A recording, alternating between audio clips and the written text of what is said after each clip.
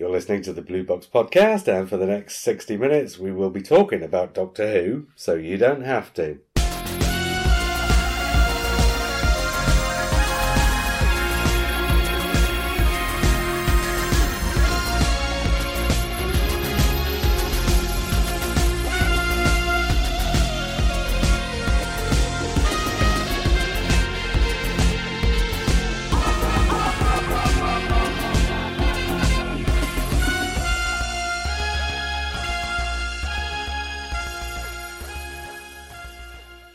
Hi, I'm JR.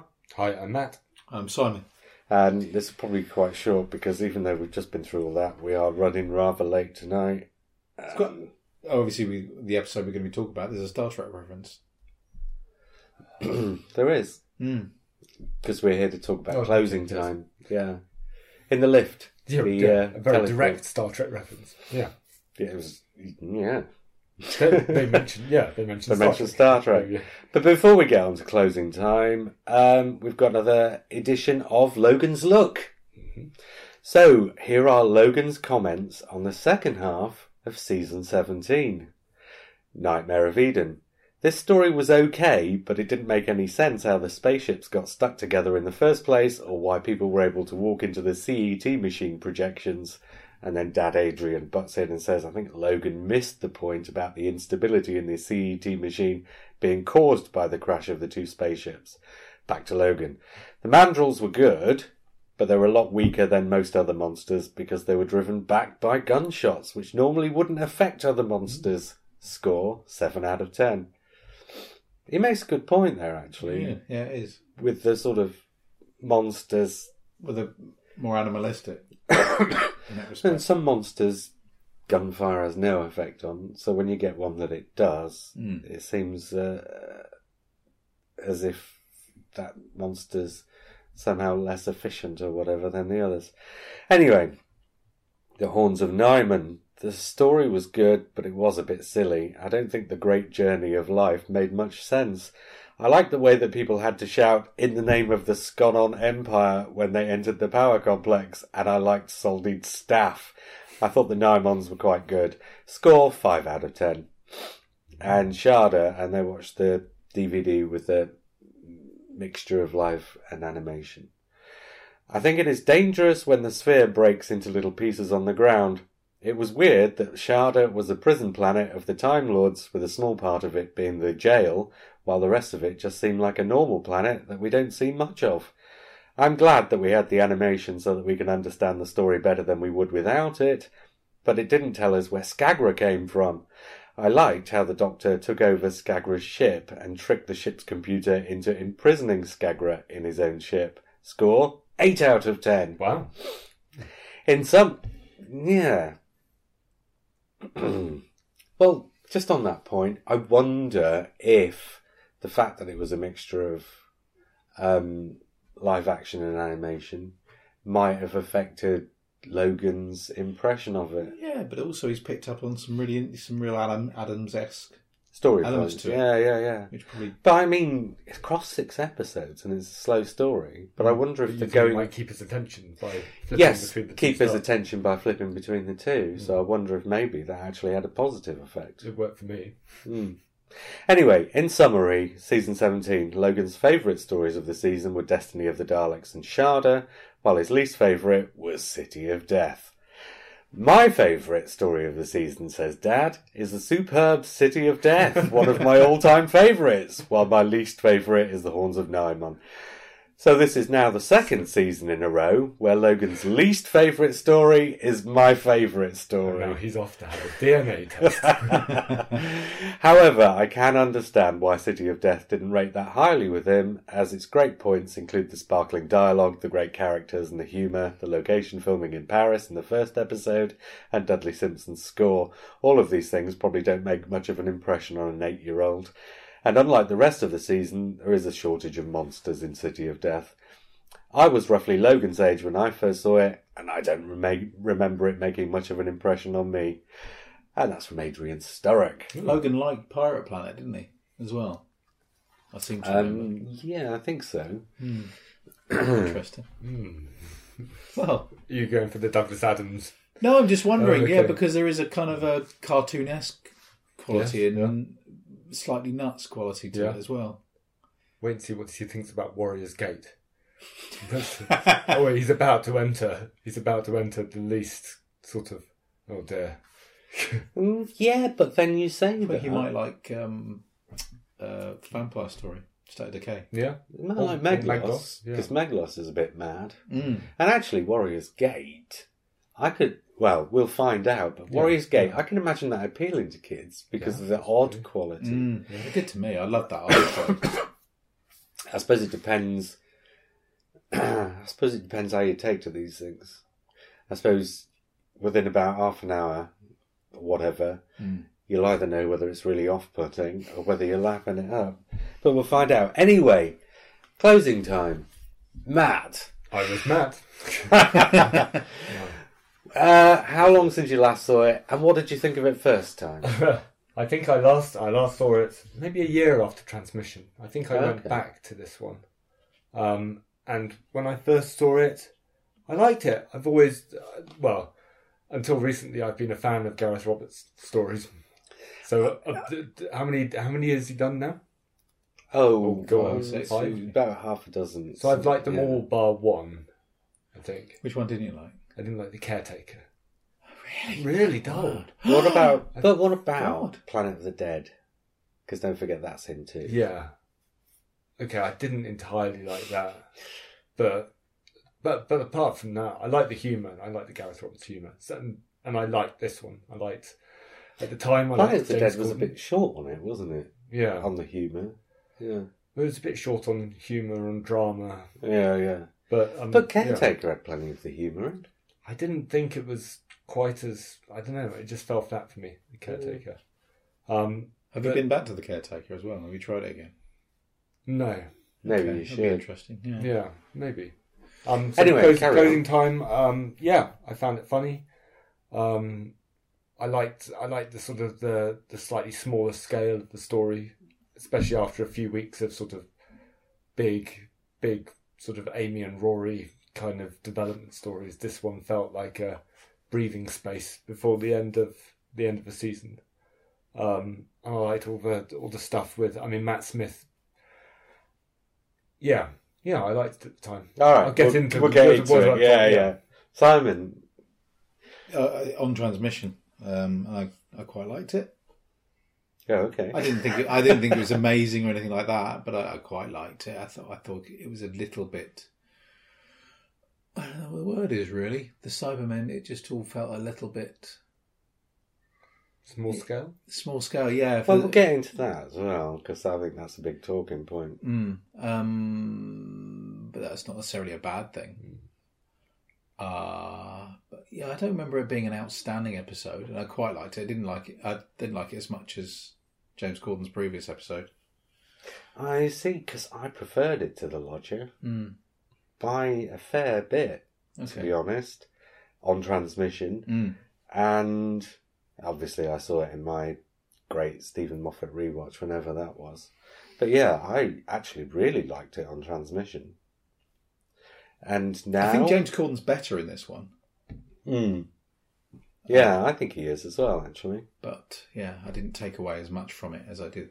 Did you get The Lodger? You get more of a sense of the chemistry between James Corden and Matt Smith in this one. Yeah, so it's obvious that they've built up a kind of an off-screen friendship. Well, no, they already had one. I tell you what I think the difference is. The first one, The Lodger, is about James Corden and Daisy... Oh, what's she called? Daisy Haggard? Right. I was going to say Daisy Ridley, but obviously that's No. Starburst. I think it's Daisy Haggard. I might be wrong. That was about those two and the chemistry between those two, and the Doctor was playing kind of third wheel. Whereas in this one, it's about the Doctor and James Corden. So I think that's the difference in terms of where the chemistry is, because I think they were already great friends before the first one, which is why he was in the first one, I think. That was something to do with History Boys, probably. Yeah, I'm not sure they were actually in the History Boys at the same time, but I'm pretty sure they met, and it probably would have been because of that, maybe. So go on then. What did we think of it now? Everybody. I don't think my opinion's changed that much. Oh, really? If I'm honest. I hated the ending more than last time. Oh, I was a bit really? more accepting last time, and this time I just thought, ugh. Even though there's that line explaining what happened, it still feels a bit. I don't know. I think they embrace the fact that they know that it's a very rapid, very kind of engineered ending. Yeah, and they kind of make a point of that and make a joke out of it, where he starts explaining it in great detail and just go, whatever. Their heads blow up and I can't turn around and say, that's the wrong way it should have happened, because that's another style of story, isn't it? And it's great, and kids probably love it, but and a certain fan would probably love it. But me being that one, you love that. I love the ending. Oh, I really? think it's the best ending to a Cyberman story ever. Okay. We'll come back to that, maybe. I think it may be just the speed of it, that it's just kind of like...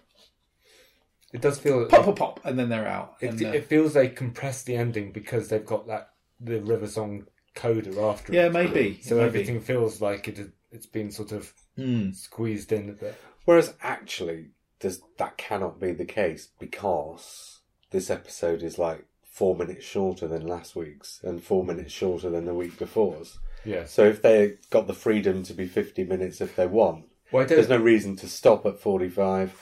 And I don't mean that they were forced to compress the ending. No, I what just mean it feels compressed, because then you get the sudden change of pace with the slow code. Well, that's what I'm saying. It might feel that way, but it obviously isn't. That was what was in their thinking. Yeah. So that's just an impression. I don't feel any of that is in the writing. I really don't. I think that's kind of just stylistically how it's done, and also the bit down the middle of the mask, where the light reappears and it splits open again. Some of it's figurative rather than meant to be taken literally. Absolutely, and I appreciate that. As to whether it appeals to my sensibilities, I don't think it does. But that doesn't mean to say I think there's anything wrong with it. It's not my sort of thing. I really like it because we're forever being told the Cybermen are going to take your emotions, and we're forever being told they're going to make you like them, and we're forever being told, a well-prepared meal and all this sort of stuff. Yet when do we ever actually see the emotional thing being the thing that defeats the Cybermen? Maybe in the Russell T Davies one, but that was such a mess that it didn't really work. But here, I thought, well, finally, at last, they've gone there and they've done the thing that should always have been the thing. Well, they did with the Russell T Davies one. They turned off the inhibitors, didn't they? But I'm thinking of a different one with Yvonne Hartman, where she sort of fights so she gets sideways, and that was sort of emotion defeating. It was, yeah, and done really well, and sort of subtly with a teardrop. Yeah, and in the same way as the Brigadier and Danny Pink in Death in Heaven. Yeah, same thing. Yeah, so great. What I meant was though. Hey, Australia. I agree. But no, what I meant was this is the only time where we see them saving the day just by somebody pushing back on the emotions. Yeah. And the way, okay, let's get it over and done with now. And the way the scene plays out is because there are so few Cybermen, they're all sort of tied in together until they've got, so it gets passed along the line. Yeah, that's a very fair point. Yeah. So it really worked for me. I think if there's an issue, it's that they put Night Terrors in the second half of the series instead of where it was supposed to originally be in the first half, and they both essentially have the same ending. I think there's also an argument for the fact that this is quite, as you say, a figurative and simple storyline, and when we've actually got used to some pretty sophisticated episodes right the way through, so to have something which has resolved that kind of not magically, but overly neatly. Maybe. I mean, they do. I don't like using the word simplistic because they it's do not tie up simplistic. a lot of loose ends. Yeah, in a very rapid space of I think dialogue. the writing is watertight. So it's keeping the explosion in one place because it's protected by a balloon box thing. Yeah. Which, So of course, has sort been of- set up earlier in the they kind of episode, tie so it it up. doesn't come out of nowhere. But Did they it's, set it up earlier in the episode? they mention it earlier in the episode Okay. because when he says the name of the thing, he's called. I think they did because Right. when he says the name of the thing, I'm sure he's calling back to something he's mentioned. Okay. But again, it kind of makes sense because if there is a Cyberman ship, 50 meters below the Earth or whatever, there would have to be something there. Otherwise, it would have turned up. I didn't get the sense it was that deep. I think Exactly, that yeah. was one thing maybe in the direction that That tunnel should have looked longer. The tunnel, like I was always expecting him to slip and do a sort of a water shoot thing, which wouldn't have been too difficult to engineer. But it was basically I think it was made on one- the cheap as the one thing, floor down from. So it's the basement. But when you see where he comes and the cyber ship is in this, I mean, you don't get a terrific shot of it, but essentially you've got a huge cyber ship in a big cave Yeah. that's been down there for God knows how long. So he has to be a fair way down, and there has to be something protecting, or there has to be a barrier between that ship and what's going on above. Otherwise, all the things that people do underground, somebody would have shown up at some point. Because I mean, they use all sorts of sensors for various things these days, don't they? So that kind of made sense to me. The whole thing basically made sense to me. I mean, it is a bit outlandish. It is a bit suspend your disbelief. Well, yeah, Amy turning up in the same department store is quite a... I know, that was But a lovely moment. That's on It's purpose, a lovely moment. though. That's purposely because he's in the middle of having a conversation about the universe. Oh, yeah, I mean, throwing it's a story. Mm. So this is the Doctor who's about to meet his destiny. So he's being pushed by this kind of immutable of force destiny, towards his end. So the idea that the universe then plonks things in front of Oh, him. yeah, no, I got it. That's kind of... I got it. Yeah. That's what I'm saying, is that, if you're going to accept one thing, you're going to accept the other Yeah. as well. Yeah. And this was an episode where all the explanations were there, but they focused more on the characters and the comedy, so that the explanations and everything was sort of shoved into the background a bit. So, I mean, it's all there if you're the kind of person who needs to see the explanations. But if you are happy to go along with it, I mean, it was just a terrifically enjoyable episode. I thought a lot of the comedy was great. And I liked it a little bit less this time than the first time. I thought the comedy was great in the first half, but then I think they'd used their jokes up by the second half, so there was a lot of sort of repeated jokes, and I think they almost, so there were some jokes that they used in the first half that then they quickly repeated when they could have just delayed the repetition and brought them back in the second half just to sort of spread them out a bit. So I laughed more. I laughed more in the first 20 minutes than I did in the second. But then you'd expect to anyway with Doctor Who, because in the second half the story kicks in as well. Yeah. It's pretty compact as well, because then I realised I got to a certain stage in the story where I suddenly realised there was still half the episode left to go. I know we've got that big chunk at the end, Yeah. but it...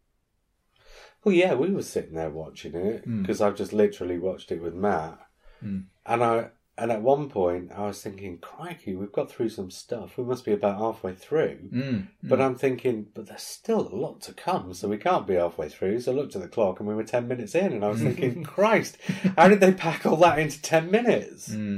But they do. They do get through quite a lot of story in that. And it's very light on its feet. Yeah.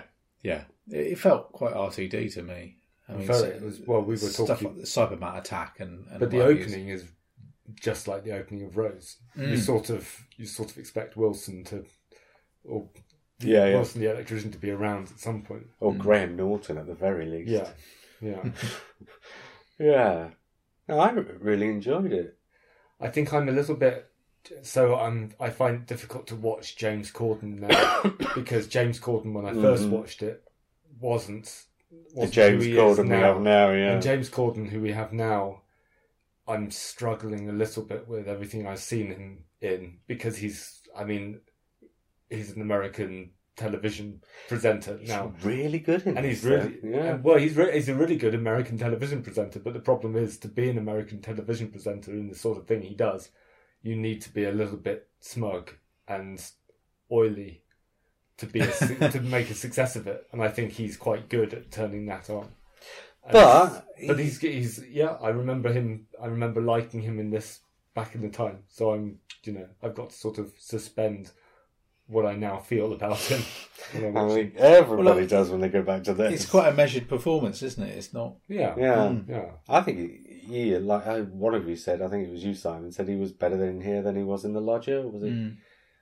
I think he's much better here than he is in the Lodger, and I didn't think he was at all bad in the Lodger. I thought he was good in the Lodger. Well, he's put under more threat in this than the Lodger, I think. So that when the Cybermen take over him, he's able to. That's his opportunity to give a performance. And not just that, he's proactive in this, where he was reactive in the Lodger. And I think that makes a big difference, because it allows the actor to sort of project a performance. You can see why he's got to where he is today. As to whether you like where he is today, that's another thing. But you can see. Yeah. If I have one issue with this, it's the way it does sideline Daisy Haggard. I know. Well, it's almost like the second part of a trilogy that never happened. Yeah. So I was sort of. You're kind of waiting for the third part. Where maybe the Caretaker would be better if it was the third part of the trilogy. It feels like Capaldians called them together. I gave Caretaker 10 out of 10, so it couldn't be better for me. As to whether it would really be the Caretaker. Yeah, wow. I know. I think it's meaty. I think it's brilliant. Okay. I think this is quite meaty, but it disguises it really well. One thing I really liked about this was because people are. The Cybermen stories, basically all the way through, but in the new series, people are saying, why aren't we seeing Cybermen like we saw Revenge of the Cybermen, where, Tom Baker calls them a bunch of tin pots in a tin pot, or whatever it is. Tin pot soldiers. Skulking around the universe in the back end of a dustbin or something, whatever. Yes. In Revenge of the Cybermen, they're the last of the Cybermen, they're desperate. And people have been asking for a Cybermen story where you get to see the last of the Cybermen and they're desperate. And actually, the next Doctor kind of was that, because that was the story of some Cybermen who'd been left behind. But obviously that didn't satisfy that need, because I think although that story was that, you didn't really get that impression because they've got this bloody great Cyber King thing. Whereas here, you actually do get half a dozen really desperate, rusted Cybermen or whatever, who really do look like they're right on the edge of desperation, and they're literally coming up into the store and taking people out of the store in basically broad daylight, which is not the most logical thing to do, because that's a way to get yourself caught, right? So these are Cybermen who are desperate and right on the edge of, complete defeat. So it's a shame we've had such a long period with those Age of Steel Cybermen. I think it does a real disservice. I think they're so mechanical, and all the shunt, which kind of works for Age of Steel, but anything on from there, I think there's a disconnection between what the Cybermen are and they've remained quite consistent, but Cybermen have never been consistent in the past. One of the things about the Cybermen is every single appearance. It almost feels like from the moment Stephen Moffat took over and the Cybermen stories from that point on, they've kind of bastardised what those Age of Steel Cybermen to make them more what they want them to be. But actually the design and everything doesn't play to that. Yeah. And I know people don't necessarily like the new design, but actually I think it's far more, I don't know, weirdly organic. Yeah. There's got to be an organic element to them. I don't think there really isn't either, to be honest. But then they are what they are. And you're not the biggest Cybermen fan anyway, are you? So. No, I'm not. And that's probably why I like this and Dark Order Death in Heaven. Those are my two. And now, of course, World Enough and Time, I think, does it really well as well. See, I love the Pandorica Open Cybermen. The whole zombie-esque. Yeah. But that's not a Cyberman story. It's not really, no. But this kind of takes up bits of that sort of... The Moffat Cybermen are really good with that kind of fusion of sort of skin and bone and metal, particularly with the Cybermat in this. I really like the sort of the live teeth inside. I like the fact it's his top jaw that moves. Right. Okay. Yeah. Have you noticed that? Looks like a muskrat. Because it has to go up because of the design, Yeah. What do you think of the Cybermats? As an updating, I think the original sort of reaction to it was they're a bit too cute. But I kind of... The fact that they are that cute kind of makes them even worse. I like the fact their attack is no less convincing than the old ones, really, is it? So I don't know. I thought a couple of the special effects when they were after Craig. I thought the special game we're back to Rose, aren't we? Yeah. But it was much better than the auto arm in Rose, Yeah. It stops mid-air. But the special effect where it jumps on him, it really leaps. Yeah.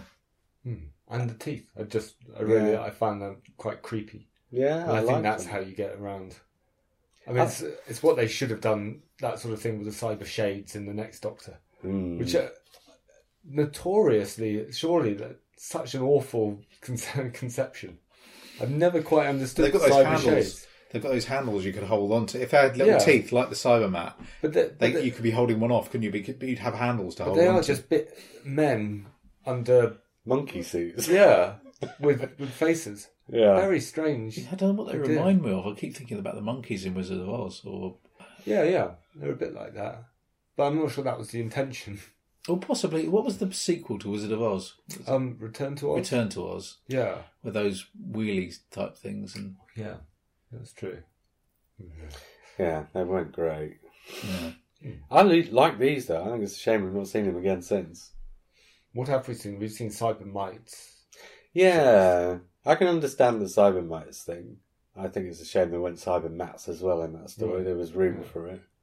I thought so. We've not really had an opportunity after that, but I thought they could have been in there. Mm-hmm. Maybe it's about time Chris Chibnall brings them back. Yeah, I wonder if he'll kind of reverse engineer it all and come away from these sleek Cybermen and take them back a bit. Well, we've already got that with World Enough and what's it? World Enough and Time. So we've got a sort of back to basics. But the thing about the World Enough and Time is it gives Chris Chibnall the choice of now going whichever way he wants, because he can either stick with the new ones, go right back to the old ones, or come up with his own thing that's in between, which will not seem illogical now that we've had both. But even beyond the design of it, it's what Stephen Moffat said about Cybermen. He's made it clear that Cybermen aren't a race of villains. They're just the natural evolution of any humanoid species. So at some point, either in a parallel universe or in this universe, if you're a humanoid species, you will end up with a race of Cybermen representing you, which means you can have Mondasian Cybermen, you can have Cybermen from a parallel Earth, you can have Cybermen in Victorian London. So they're kind of free to do anything. Yeah, Borg. And it also depends what he wants to do with them, because a lot of the times in the classic series, they just used them as a race of metal monsters, right? And if he wants to do that, he's free to do that too. Because now we've had all these different Cybermen in the new series, that's opened the gates for whatever you want to do with them, really, hasn't it? I suppose the difference is what their purpose is, which is always to propagate, isn't it, and expand and absorb species. Yeah, the trouble is, in the new series, we had that with the Daleks in series 1. And then again in series 4 with Davros saying I took them out of my own internal organs or whatever it was. So the Cybermen had already been outdone by the Daleks even by the end of the first series of the revival. Well, it's only something like World Enough and Time that does what Cybermen should be. That's the unique selling point, which is they're the ultimate in medical enhancement. And I think Dark Water did the same thing, but came at it from a different angle. Yeah. With Dark Water, it was like she'd appropriated the technology. It was like she'd stole the designs. I think I said this at the time. It was like she'd stole the designs from Nissan or whatever and gone off and made her own version of the Micra or something like that. That was what she was doing there. But the great thing about that was it gave you an opportunity to see that process. Yeah. And that's what we've been... And this was like the entire opposite end of the spectrum from that. So Dark Water and World Enough and Time were showing sort of Cybermen origins, how Cybermen come about. And this is showing you the very far end of the Cybermen journey when there's no Cybermen left. But it's also showing you the emotional processing. Yes. Of Cybermen. It's a story about the emotional relationship between James Corden and the baby, and how that develops into, or how that feeds into a Cyberman story. And actually, one of the criticisms of this is the Cybermen are hardly in it. What was the point of having the Cybermen there? But you've just said what the point of having the Cybermen there was, because this is a story about a man growing to have an emotional bond with his child. It's extremely appropriate, isn't it? The whole idea of men, put simply, getting back in contact with their emotions. I mean, we're all raised to get rid of them, aren't we? As men, the stereotypical man is, you know, it's wrong to show your emotions. But it's also paralleling Craig with the Doctor, because there's that scene with the Doctor and the baby, where the oldest creature on the Earth is talking to one of the newest creatures on the Earth, and the oldest creature of the Earth doesn't have a future. He's one day away from death. The newest creature is however many weeks from birth, and so it's Craig and the Doctor. Craig has that time to pass on what he knows to this new creature, and the Doctor's run out of that time. So the Doctor has no one to inherit anything, or no one to hand over to. Should we talk a little bit about the Doctor then? Okay. Because he is really hammering it home that he's got one day left to live in this episode. So that brings us back to the series arc. And it was my contention that in the first episode he does die, and then they change time. Yeah, that's what I think. And at this point in the series, it seems to me blatantly obvious from what he's saying in this episode that he is expecting to die. And we see in the next episode that she changes her mind and doesn't kill him, doesn't go through with it, and that's what causes time to ripple, to fall apart. And then they come up with a plan. But I think at this point, he doesn't have that plan. They only come up with that plan. I suppose we'll find out when we watch it, which will be in 2 different. weeks' It'd time. be interesting to watch them next to each other, because I'm sure it does, as you say, it does play out differently the second time. Yeah. I still have issues with this whole, the fact that regeneration seems to start to happen and then she shoots him again, which is brilliant from a dramatic point of view, as to whether it doesn't chronologically make sense, does it? Well, once we find out that he's the last. Yeah. Yeah, it doesn't, but at this point when they were making it, they didn't. And actually, you can hand wave... It's utterly shocking. It's still you can still hand wave it away by saying, even if he's in his last regeneration, his body would still try to regenerate, even if he wasn't capable of. So you'd get a little bit of that energy, and then it would just sort of potter out. Yeah, well, it happens to people of a certain age, doesn't it? I'm not sure about... says Simon with this look of horrible experience on his face. I'm not sure about Madame Kavarian. I think so. My view of what I assume about Madame Kavarian is she's a sort of a religious zealot who thinks she's doing this for the good of the universe, but she's performed like she's a cackling villain. Yeah. She's really enjoying what she's doing and she's relishing it. And I'm not sure that sort of fits in with what she should be sort of begrudgingly. She was sort of forced to do this to River Song. Yeah, but if you look at things like sort of these films about... I did a Rosemary's Baby the other day, didn't I? And the Castavets, Yes. they're essentially religious zealots, but on the devil's side, worshipping Yes. the devil. Yeah. Well, she's like an equivalent to that. Yes.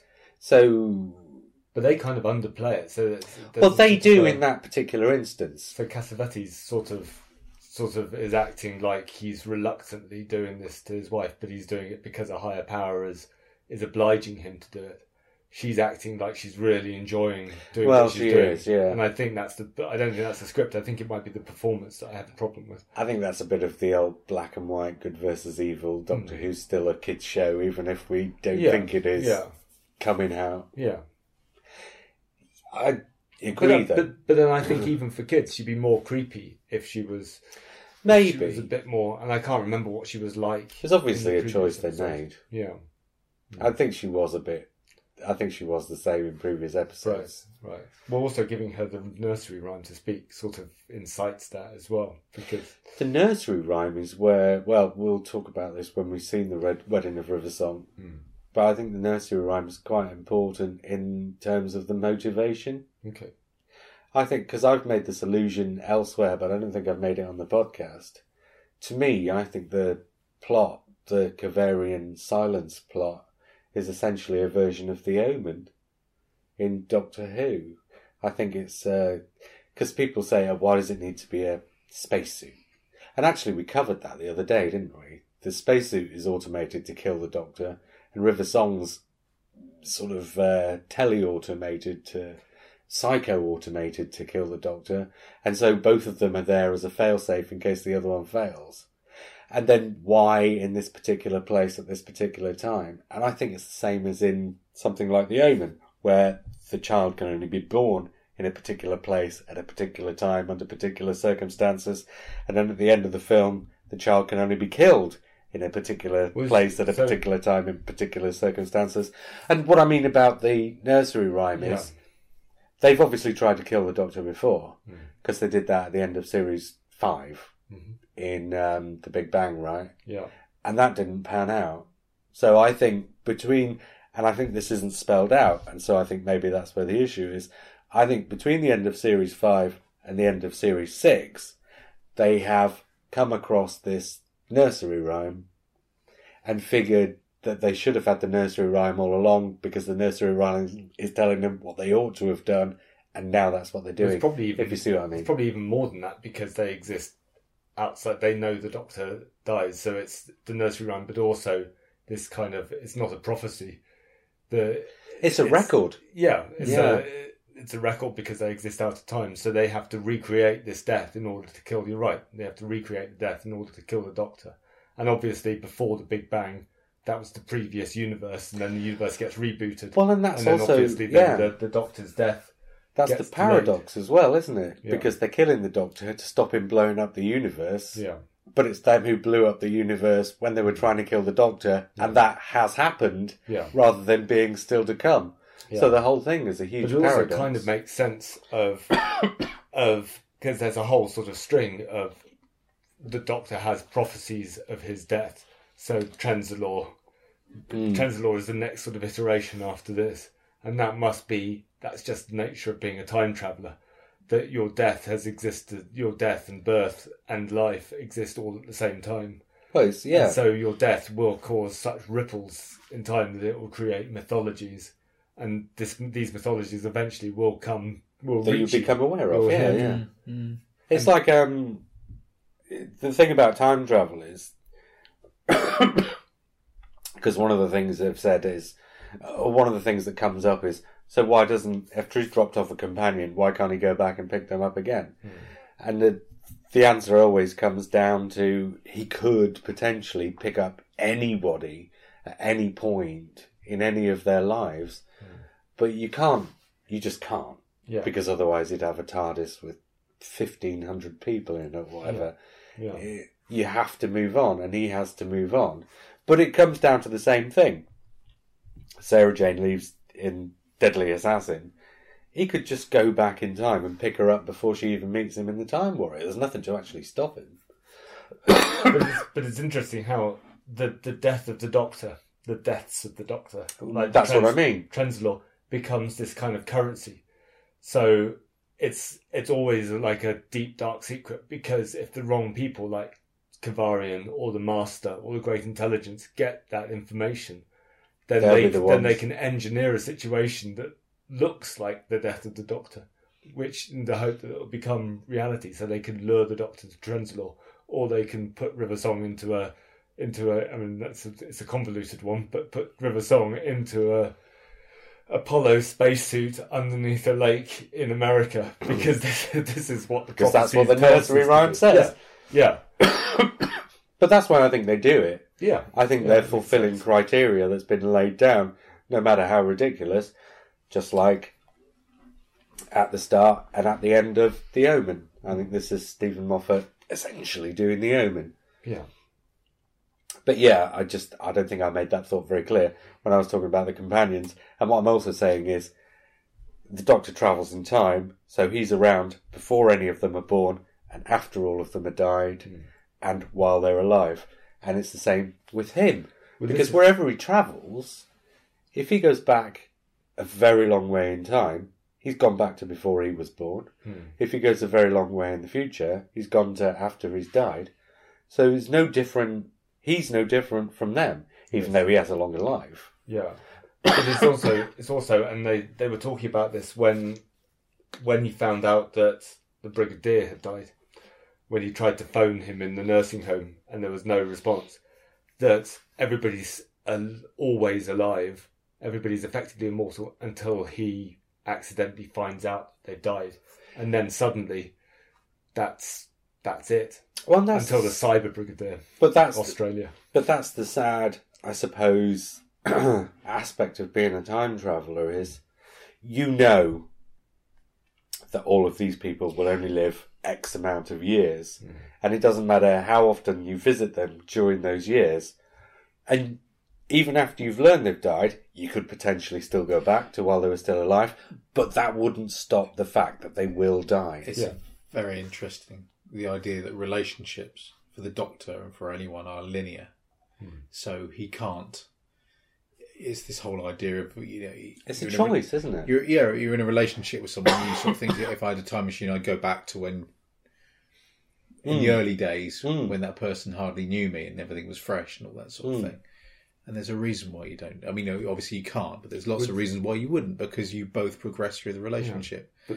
But this is also why this is where it's spelt out in when Amy and Rory leave. Yeah. I was just going to bring that up. Because they see the gravestone, and that's as soon as you've got sort of documented. Because the Doctor going to 5000 AD, everybody's dead.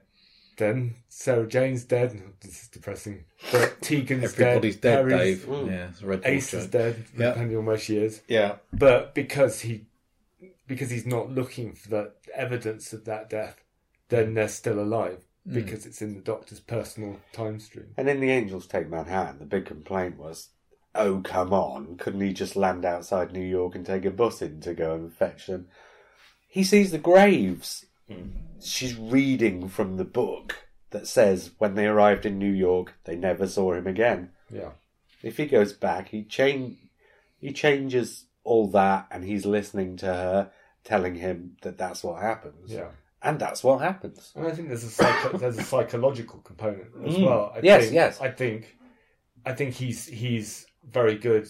As a character, he and she is very good at fooling himself that people he travels with are immortal, and unless they're annoying like Adric, in which case it doesn't really matter and they get over it in time flight. But he's very good at fooling himself that they're immortal, that they'll live forever. And this is this is something else in Closing Time. He kind of believes Craig when Craig tells him that being next to him is the safest place in the universe. It's obviously not the safest place. No. Craig should have taken the baby and gone to London, or just disappeared. But instead, Craig takes the baby and goes to the shop, which is right above us. But the Doctor kind of believes that, because the Doctor wants to believe that, I think.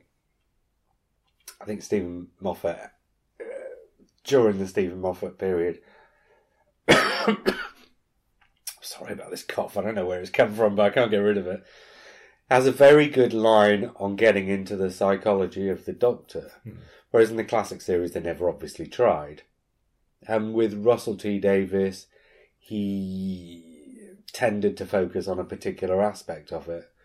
But I think in the last few years, they've made a very subtle and very light, because you don't really notice it unless you're looking for it. But I think they made a very good attempt at getting into different areas of it and examining different aspects of it. But like I say, very lightly, with a lot of humour necessarily maybe in something like this, so that you don't even notice it's happening. I think there's also a philosophical element to it as well, which is that it's like that line that Yoda does before Luke goes off at the end of Empire Strikes Back, and when Luke has the vision, doesn't he? And he sees his friends suffering, and he goes off to save them. And Yoda says, "If you go there, you'll destroy everything for which they've suffered." And it's the same thing. It's like if the Doctor went back and changed, if he finds out somebody's died, thinks, "Oh, I'll just save them." That kind of. It's all about stories, isn't it? That every person has their story, their linear story, and to disrupt any of that. I wrote that whole Pieces of Eight thing about that, didn't I? You did, yeah. Yeah, I'd forgotten all about that. But I think that's quite poignant.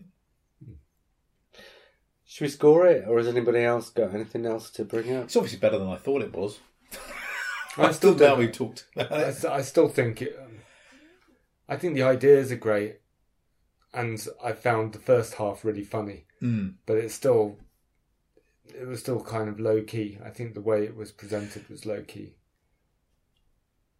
I think it does that deliberately, but I think the way they're not always successful at this, but the way both Russell T Davies and Stephen Moffat have organised their series is so that you'll get episodes towards the end that tell you something about what you're watching, but do it in such a light way that you don't really notice it.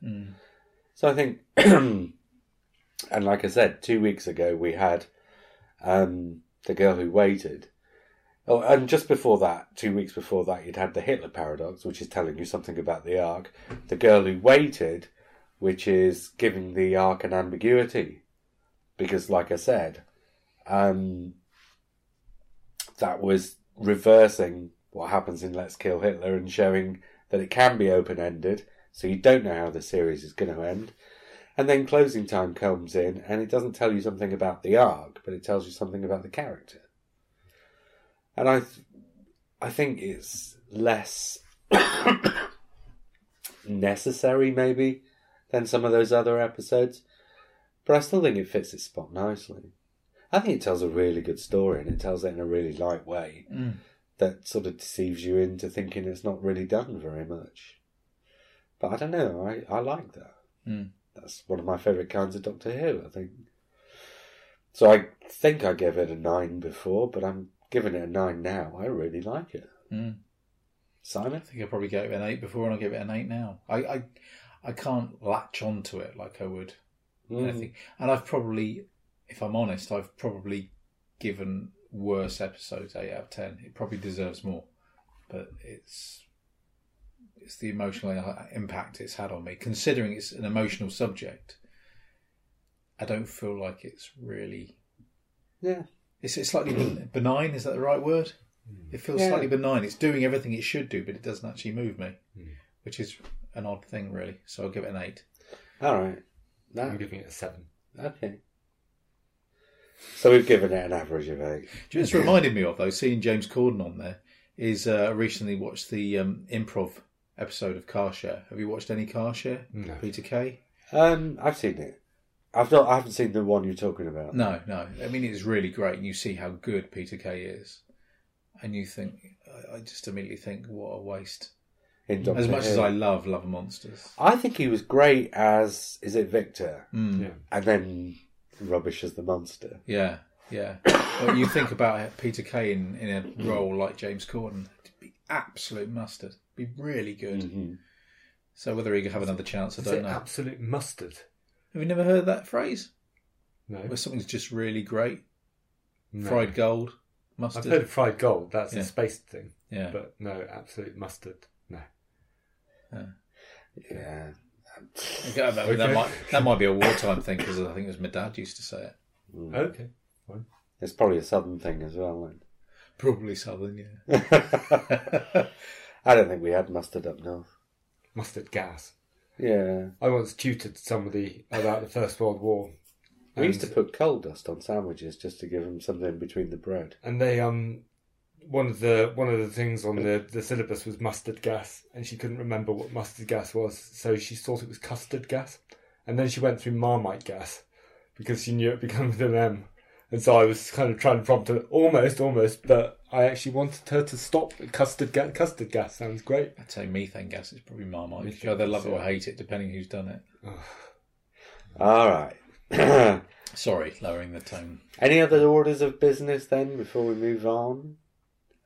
Anybody seen any? Oh, God. We did the. I talked about you didn't talk about the. No, you didn't. I didn't talk about Annihilation. No, because we were going to, and then I realised that we'd gone into the Avengers, and we said we weren't going to do anything else after. So, Annihilation is one of those films that I ordinarily wouldn't watch. So let's say what it is for anybody who doesn't realise. Well, it's obviously an American movie starring Natalie Portman. Can't remember who the director is. Right. Okay. Let's go back to basics. Yeah. It's Alex Garland who wrote things like The Beach and The Tesseract, and then went into writing scripts for Danny Boyle and did Sunshine and 28 Days Later. Okay. And then his debut as writer-director was Ex Machina, and this was going to be his follow-up to Ex Machina, and the studio got cold feet, so in the end it was sold off to Netflix. That's right, it got an American theatrical release, didn't it? It's just in this country it didn't. I don't think it did. Well, it might have had a very small. Yeah, I think it might have had a very limited one. So that it was. What's the word when you can be up for the Oscars? What's the word I'm looking for? Eligible. Yeah, I think maybe it had a very small thing, so it'd be eligible for being technically a theatrical release. But I think it's pretty much just been fobbed off on Netflix. Now we've said all that, tell us about the film. Well, where do I start? Obviously, it's kind of psychological. Natalie Portman is somebody who teaches in a college. She teaches biology, but she's had war or had army experience. And you find out at the start of the film that her partner, who's also in the army, went off on a mission 12 months previously. Disappeared. And then he turns up again. And I'm not going to say any more than that, other than there's this phenomena that's happening where there is a thing called the shimmer. And that's part of the premise, so we can talk a little bit about that. So we know the mission is to do with the shimmer, and basically people have gone in there and not come back out. Is the team made up entirely of women, or is that It is, yeah. Yeah, so a team made up entirely of women. Basically, the film is, there's this thing, a portal of some kind, and a team of women go into the portal, and the film is what happens to them once they've gone through, about which we shan't. So is it any good? I think it's amazing. Really? I think it's amazing. And as I say, it's not my sort of film. I don't like watching The Thing because I don't like any of that. But yeah, visually body horror. But so you're saying that visually there's body horror? You've given it away. Well, I think that's part of the premise. Part of it. It's a very small part of it. Right. But actually, what comes out of it is something far more psychological and far more meaningful, actually, as to the human condition and the idea that we are physical creatures. I found it quite affecting in a way that I didn't expect it. I expected to be slightly horrified by it because there is a horror aspect to it. But actually, I came out at the end of it feeling quite... crying is what you're trying to say. Crying. Crying? Yes. No, I didn't cry. Oh. No. Oh, come on, Simon. Something wrong with you. No, I don't think it's an emotional thing, but I think it's a far more... I don't know what the word is, really. Philosophical? Yeah, philosophical, maybe. It's to do with kind of biology and evolution and where we are as a species and the fact we are a species alongside other ones on the planet. Well, look at what Daddy Alex Garland's done, and that is kind of one of his things, isn't it? Things like Ex Machina. Yeah, I wouldn't... Sunshine. Did I like it more than Ex Machina? I think I probably did. I mean, there's elements to it. You know, it's very much like kind of Predator, that kind of feel, that same sort of suspense kind of thing. You know, when people start getting picked off and that kind of stuff goes on. So there's enough there to keep any kind of fan happy, I think. Has he turned Natalie Portman is amazing in it. I like Natalie Portman. Yeah. That's been a long time coming with me. You know, I loved her in Leon. Yeah. Did you never saw Beautiful Girls, though? No. I see she's even better in that. And that's when I knew she was going to be a great actor. And of course, her husband is played by Poe Dameron. I can never remember his name. Is it Oliver something? Right. Dead air. Nobody remembers. Doesn't matter. People know who you mean. The guy who plays Poe Dameron, yeah. He's always good. So, I keep saying Danny Boyle. Alex Garland. I haven't seen Ex Machina, but I've seen all the things he did before, and I haven't liked any of them. Oh. Okay. Because I think he has great ideas, but I think there's just something a bit cynical and nasty about his execution of them. Has that changed? That's certainly not. Oscar Isaac, not Oliver. Oscar. Yeah. I didn't feel any cynicism in this at all. Really. Was there in Ex Machina? I still haven't got around to seeing it now. I will do. There's cynicism in as much as the whole Frankenstein aspect to it, I suppose. I mean, cynicism in the writing. Is he saying... Because with things like The Beach and The Tesseract and with Sunshine and even... I love 28 Days Later, but even that, I think they've said, right, here's a great idea. And the way they've exploited it is really cynical. Because I don't think it really says anything except for, oh, look at what cool filmmakers we are. And there's a place for that, right? And I love that film because I think that film hits the jackpot on doing that thing. But I don't think it says anything else other than, look at what cool filmmakers we are. I think this is a stronger film in as much as I have got that kind of hangover thing of thinking about it afterwards. There are certain films where, you know, while you're sitting there in the cinema, you're watching it and then you don't think about the film at all afterwards. But this, I've been thinking about quite a lot, which I didn't expect because Ex Machina, as much as that's kind of giving the same message as Humans and things like that, as most of those things are, where we talk about artificial intelligence. I didn't come out of that thinking, oh yes, we really must stop making robots. I think you're right. I think that was just a beautiful film. But it wasn't designed to say anything more. I don't think it achieved in saying anything more. But this, I think, does. Maybe that's my own brain. I don't know. Well, maybe he's matured, is what I'm saying. Yeah. It felt like it had substance. Yes, because I think that's Danny Boyle's career. I think it's all style and no substance. And some people will look at this and take from this that being another Alien movie, you know, a monster movie. But it isn't really. It's a lot more sinister than that, really. And I think it has got more in common with The Thing than Alien, other than the obvious. So yeah, no, I recommend it. And considering it's there sitting on Netflix, I just think it's a bargain. Yeah. If you've got Netflix. But it's certainly worth paying a month's worth just to watch it. All right. Right, okay then. Well, we'll knock it on the head for tonight. Oh, Lost in Space. Oh, that's the new Lost in Space series. Have you watched the whole thing? Yes. Both of you? Yes. And you both enjoyed it? Yes. Yeah. Oh, okay. You watched the last episode, didn't you? I have now, yeah. Yeah. It's really I tried to hold back on the last episode because this penultimate episode was brilliant. Yes. The robot in that was really good. Yeah. Yeah. I had an idea about the robot in that, but I've completely forgotten it. Where's Lost in Space? That's on Netflix as well, isn't it? Yeah. God, I've only had hours in my days. I just don't. Right, okay then. Till next week. Next week, if everything goes to plan, will be a treat for me, not for the rest of you. And the week after that, as long as everything goes well, we'll reconvene and do the Wedding of River Song. Okay. And maybe 20 minutes of wrap up on Series 6. I've got to say, though, for the series that everybody hates, we've been scoring everything pretty highly.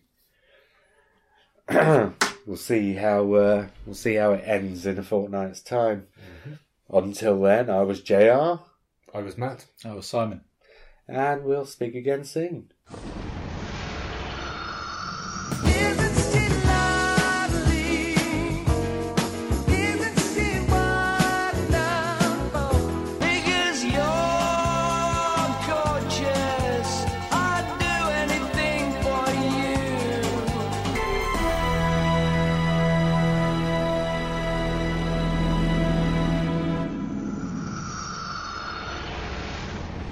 Accurate but really straight and slightly creepy. But all the joins are there on the mouth. Yes, yeah. Yeah, they haven't seen. And it plays on it because his face starts cracking apart during the dream. That's right. Yeah, it's anomalies.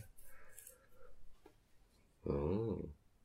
What about... I might buy you a month on Netflix and you'll binge on stuff.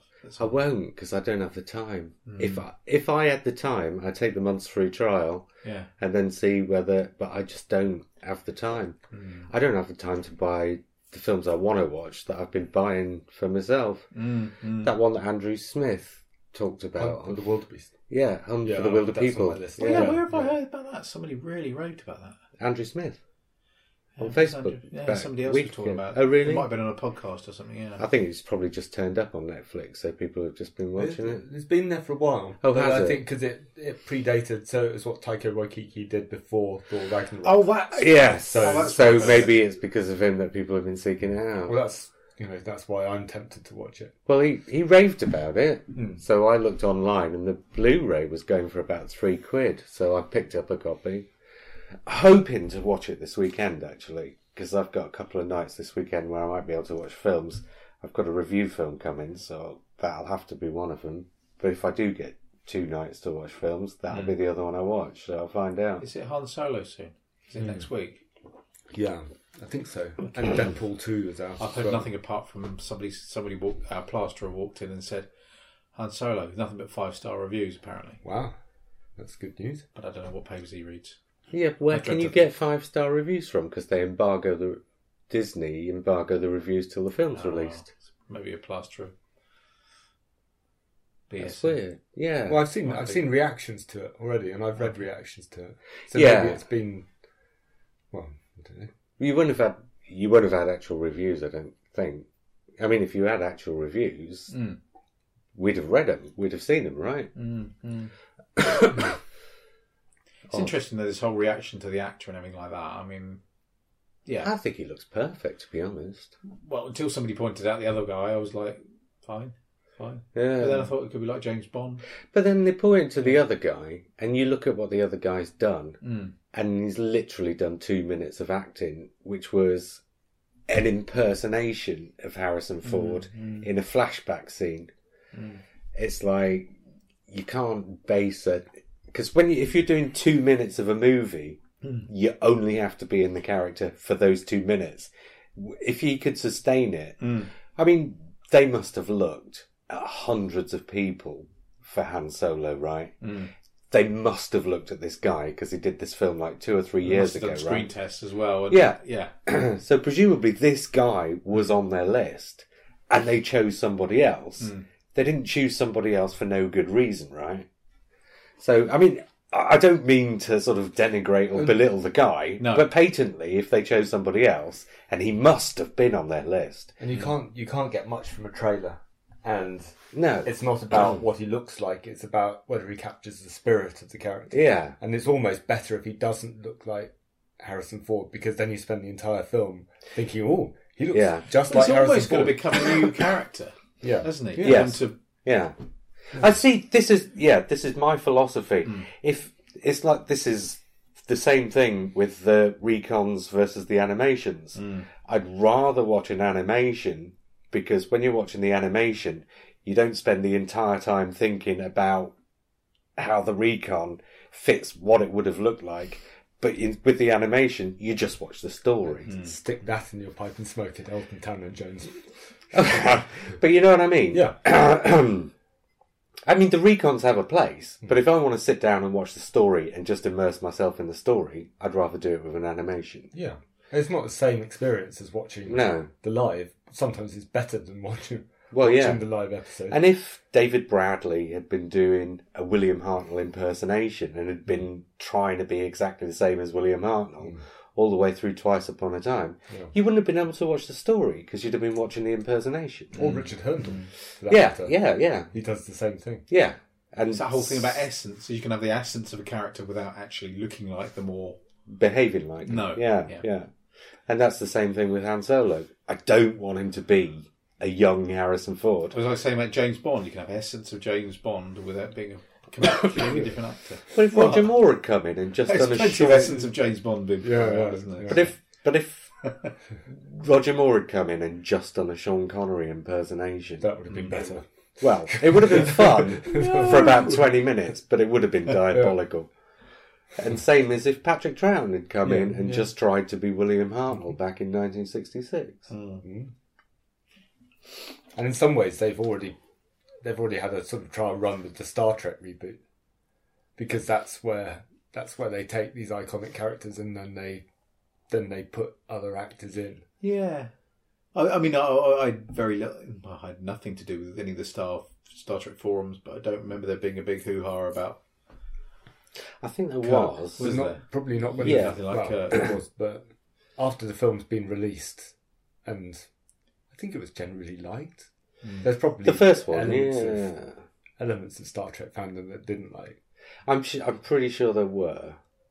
Well, and I'm pretty obviously sure. Yeah, because it's Star Trek. Are there elements of Star Trek fandom that didn't like ... Yes, of course. I know, but I mean, I think there was. If I remember rightly, there was a fairly big fuss among the usual minority, and then I think that stuck. But as a non-Star Trek fan who watched that first Star Trek film, you go in and after about 5 minutes, you're not thinking about Shatner and Nimoy and McCoy anymore. You're just watching the film and enjoying the people who are in it. And with the Han Solo film, that's what it's got to be, isn't it?